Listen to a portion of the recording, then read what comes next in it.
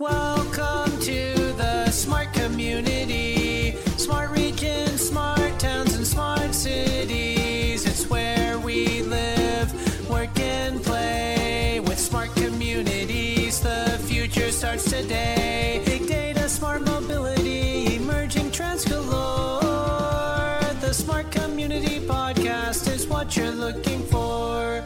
In this episode of the Smart Community Podcast, I'm back with another episode of the podcast that brings together multiple guest answers to the question, where to next for smart cities and communities? And this time I'm sharing with you the answers from December guests, plus a number of our guests from earlier in 2019.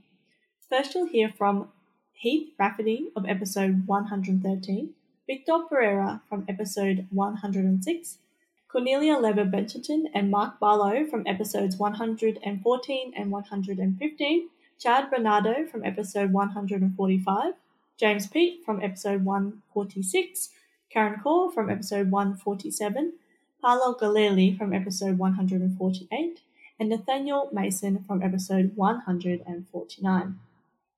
December has been a spotlight on the regions for the podcast, and all guests, including the ones from earlier in 2019, stress the importance of humans and the people in the regions and in all of our communities. The themes that come through in all guest answers here are collaboration, connectivity, inclusion, and engagement.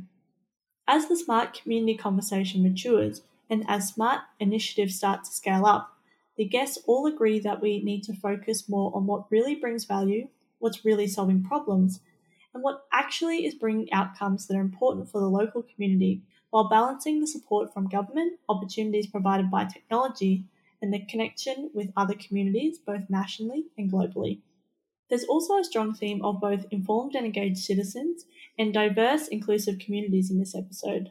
Several guests make the point that we must be working towards more inclusive, collaborative societies that recognise and embrace diversity, are made up of informed and engaged citizens who help create better outcomes for us all. As we know, it's about the people at the centre, not the hype and not the technology. At the end of this episode, the last guest, Nathaniel, turns the question on me. So the episode finishes with me sharing where I think smart cities and communities will go next, especially with regard to local councils and regional communities. So who you will hear from again, Heath Rafferty, Victor Pereira, Cornelia Levy-Bencherton and Mike Barlow, Chad Renardo, James Peat, Karen Kaur, Paolo Galeli, and Nathaniel Mason. As always, we hope you enjoy listening to this episode as much as we enjoyed making it. Where to next for smart communities? Festivals. Ah. Imagine you could have a smart city festival that the public was as excited about as they are a music festival. I reckon, so I'd like to set a little yardstick of success for smart cities. If we can have people whose livelihood does not depend on the smart city actually talking about the smart city with excitement and about an upcoming showcase or a festival or a smart city display or something or other, then I think we can consider the smart city movement a success. So that's what I'd like to see. I love that. Can there be music as well? Absolutely. Yep. Smart music even. Whoa, that's going to be amazing. I can't wait for you to organise that and me to attend. I'll get right onto it. Where to next for smart cities and communities?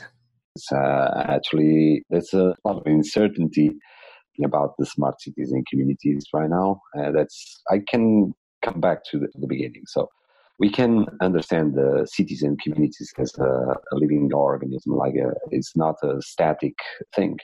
So cities evolved for good and for bad. They can do things in one good direction and do things in the wrong direction. Communities also, if it's the same. So we can keep telling people that you're doing it wrong. But if there's one people saying this, you won't be considered. So the probability is that we need to find the right platform for everyone has a voice and being understood. What happened in the past shows us that these people that are totally not satisfied, or some of them are never satisfied no matter what, but they need to be considered and need to be heard. And sometimes they are not heard in their own community, so they leave. That's one of the reasons that people leave from small communities, for example. If someone has developed some taste for different things and is different from what the rest of the community accepted, so they will put it aside. So people will leave and they will go to big cities and different communities where they are more tolerant, open, and they accept difference. I'm talking about specific things that made people to move around the world, made what Amsterdam is right now, made what cities like New York, cities in the old times, cities like Berlin, cities like even Lisbon. People move because they have different religion practice. They have like characteristics and characteristics. Yeah. Even if someone is homosexual, someone likes to hear metal and rock and roll or whatever, and someone who has tattoos, someone who has piercings. So sometimes they don't feel accepted in their own communities and they have to leave and they find their own community. So I think one of the secrets we will have to experience in the future for our small communities specifically, and that's what I'm focused right now, is that we need to find a way that they keep these people, these rebel people, these people that can make a difference for them future, for themselves. They keep them in their community, they accept it, they become more tolerant, and they can improve the future of the city together. That requires a lot of effort, and sometimes it's very, very hard to make it, especially in small communities and conservative communities. That's what I'm talking about. And we need this. We need this because that's the secret for evolution. This mix of the ones who have the ideas and the ones who execute it. And the ones who have ideas sometimes have a lot of crazy ideas, but the world is made of crazy ideas. Where to next for smart cities and communities? Well, as Cornelia said, part of the major challenge now is integrating diverse generations. Smart cities really are multi-generational, and we need to address those multi-generational challenges and opportunities directly. We can't just keep pretending that cities are just old people and young people. It's much more complicated than that. So I would add that to, we've done a pretty good job in the last 60 years of at least talking about the need for racial, ethnic, and gender diversity. And that now we need to start talking about generational, yes, not equality, but diversity. And that's the challenge. The challenge is blending not only people from different parts of the world, but people from different eras and people who look at the world differently because they are of different ages. And it's a wonderful thing that nobody has really thought about very much, which is that lots of people are living now to be in their past 100, in which the number of centenarians is increasing dramatically. My mom just had her 89th birthday, and we are seriously expecting her to hit 100. In the old days, this wasn't an issue. Now it is. And it's a good issue to have, but it also, as you know, raises lots and lots of other issues, such as mobility and accessibility and economic inclusion. So there's just a lot there. I just want to add, in terms of where to next for smart cities, is I think there needs to be, and there is already, a big push on education, because we need smart citizens, smart people, to live in smart cities.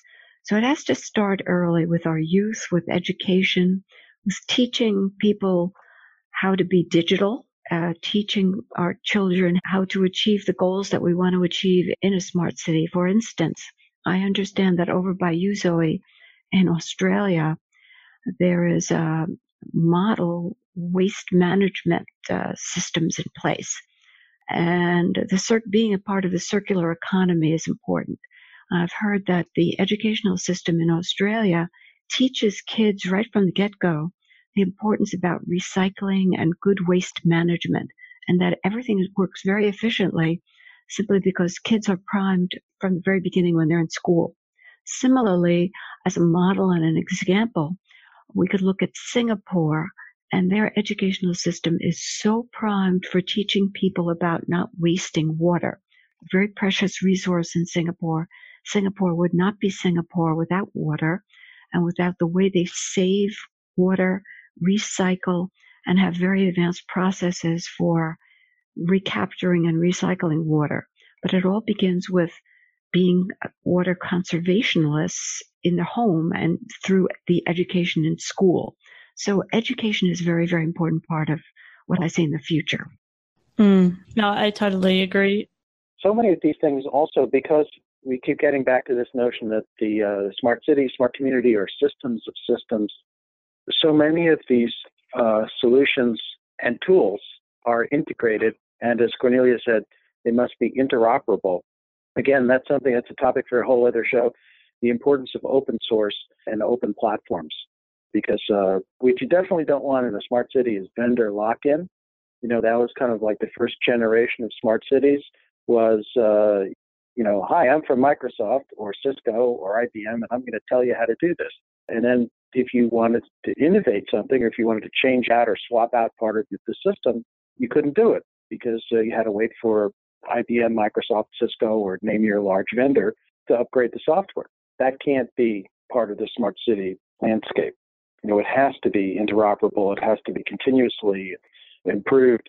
You know, we need to apply lean, agile thinking. We need to apply design thinking.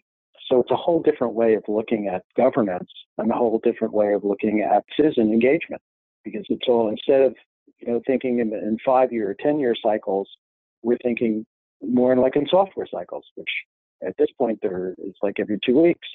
Yeah, exactly. I think interoperability is so important for people and for systems and all those things to fit together. And I like interoperability in the sense that it doesn't mean that every system or every person has to be the same and then we all come together and talk the same language. It's actually about we realize that those things are all different, but then when they come together, we can speak on equal terms. So I think interoperability in a human sense as well as the system sense is key for a smart city to be successful, or to be a smart city, I guess. Yes. Yes. So where to next for smart cities and communities? Again, I'll go on the culture side and the community side. I do see more collaboration. I see more working together, both within a region and across regions. I see the connectivity happening at the social level. I see digital enabling a lot of that. And I see more global from day one, giving that global connectivity through relationships. All of this comes down to people and relationships. The technology means nothing without that. And when we talk about smart cities, and you can be really, really intelligent as an individual, but not be very smart at all. So I think a smart community knows how to work together and leverages the technology to facilitate relationships to get a better outcome for more people, rather than just having a few really smart people try to come out on top. So I think more people working together and being connected both at a local, national, and global scale. Where to next for smart cities and communities? Well, I think we're very much on the edge of a significant jump in maturity as we scale up projects all around the country. And I think with that scale, it's a pretty steep learning curve. It's easy enough to manage 10 sensors doing a thing. It's a little bit more difficult once you get to thousands and more than that. I think that there'll be probably some significant and maybe quite public failures along the way, but also a focus on what is adding value and what isn't. So, as with everything, and certainly we want to, fail fast and all those sorts of good approaches. But potentially there are going to be some failures as things start to scale. But the important thing is that we keep on going. We don't pull back, but we keep on going. We look for where there is value being added. It was just a shiny thing that actually doesn't add value. So I think that things are going to get a lot clearer in that sort of near term. Yeah, I agree. I think our shiny attachment syndrome, or whatever we're going to call it, will fade, and that real value adding and return on investment, particularly for councils, like whatever that looks like, because some will be efficiency, some will be, dollars, some will be community benefits, those type of things. I'm really excited, actually. It should be good.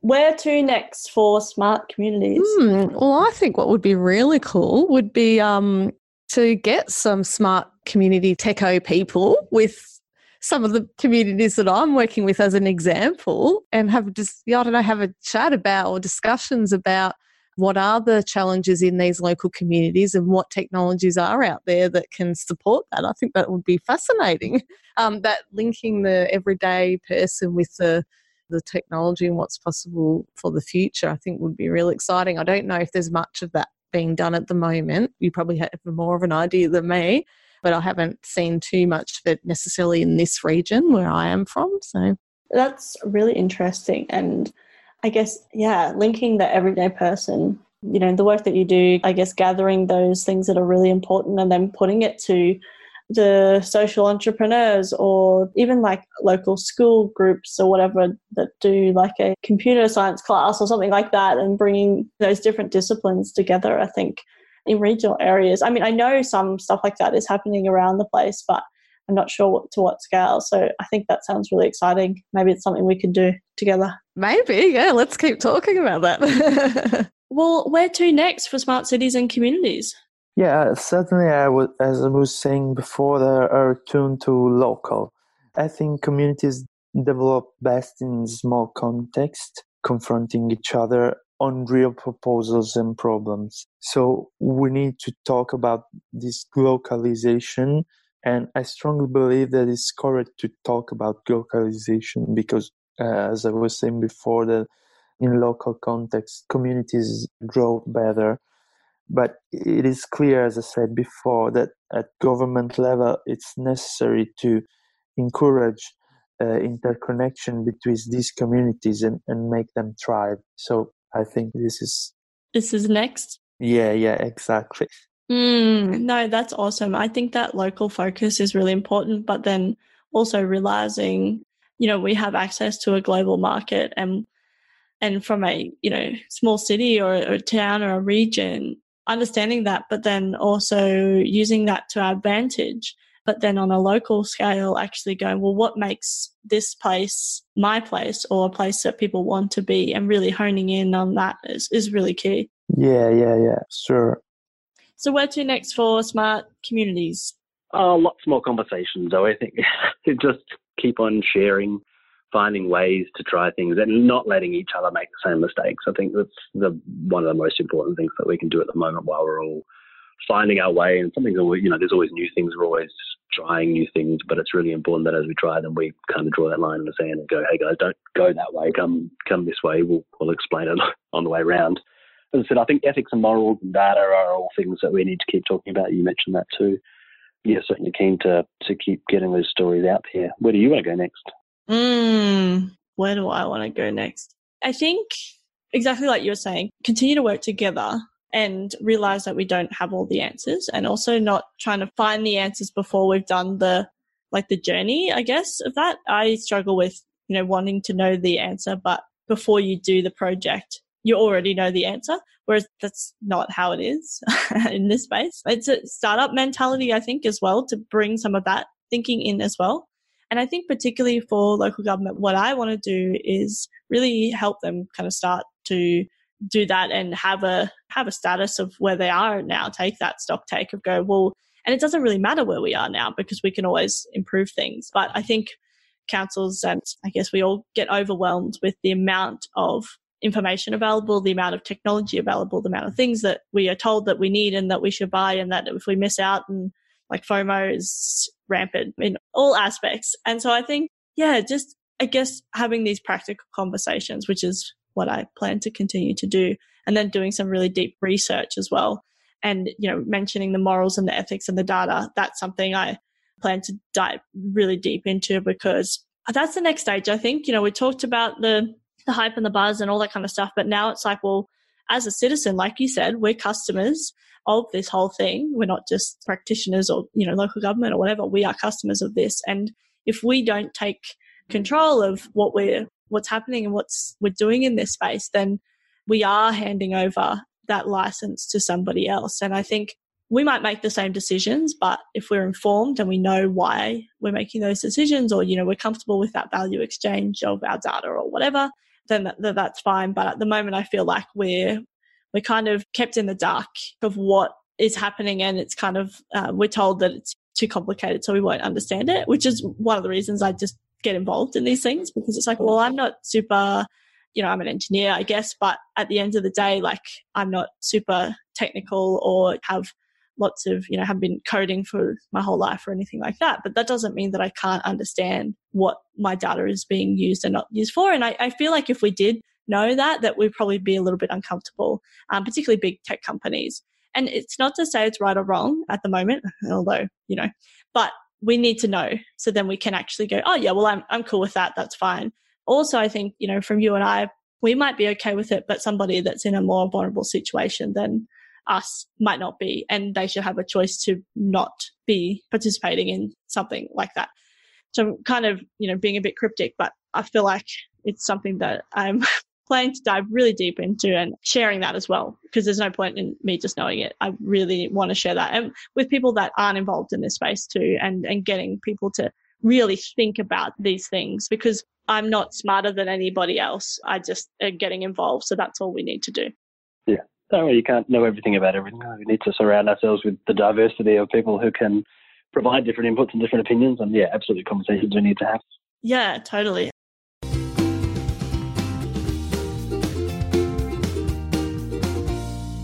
The Smart Community podcast is brought to you by My Smart Community.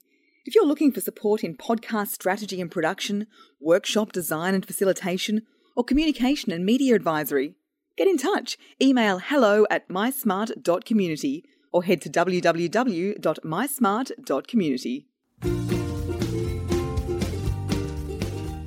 Thanks so much for listening to the Smart Community podcast. Show notes for this episode and all other episodes are available on our website, mysmart.community/podcasts. If you have any questions for us or any of our guests, you can email hello@mysmart.community.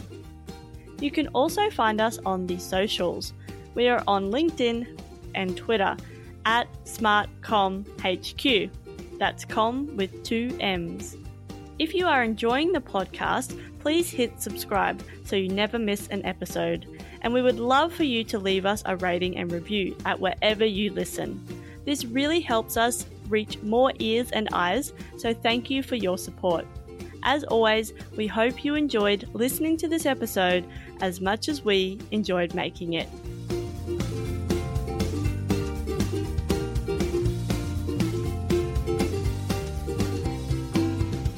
The Smart Community Podcast is what you're looking for.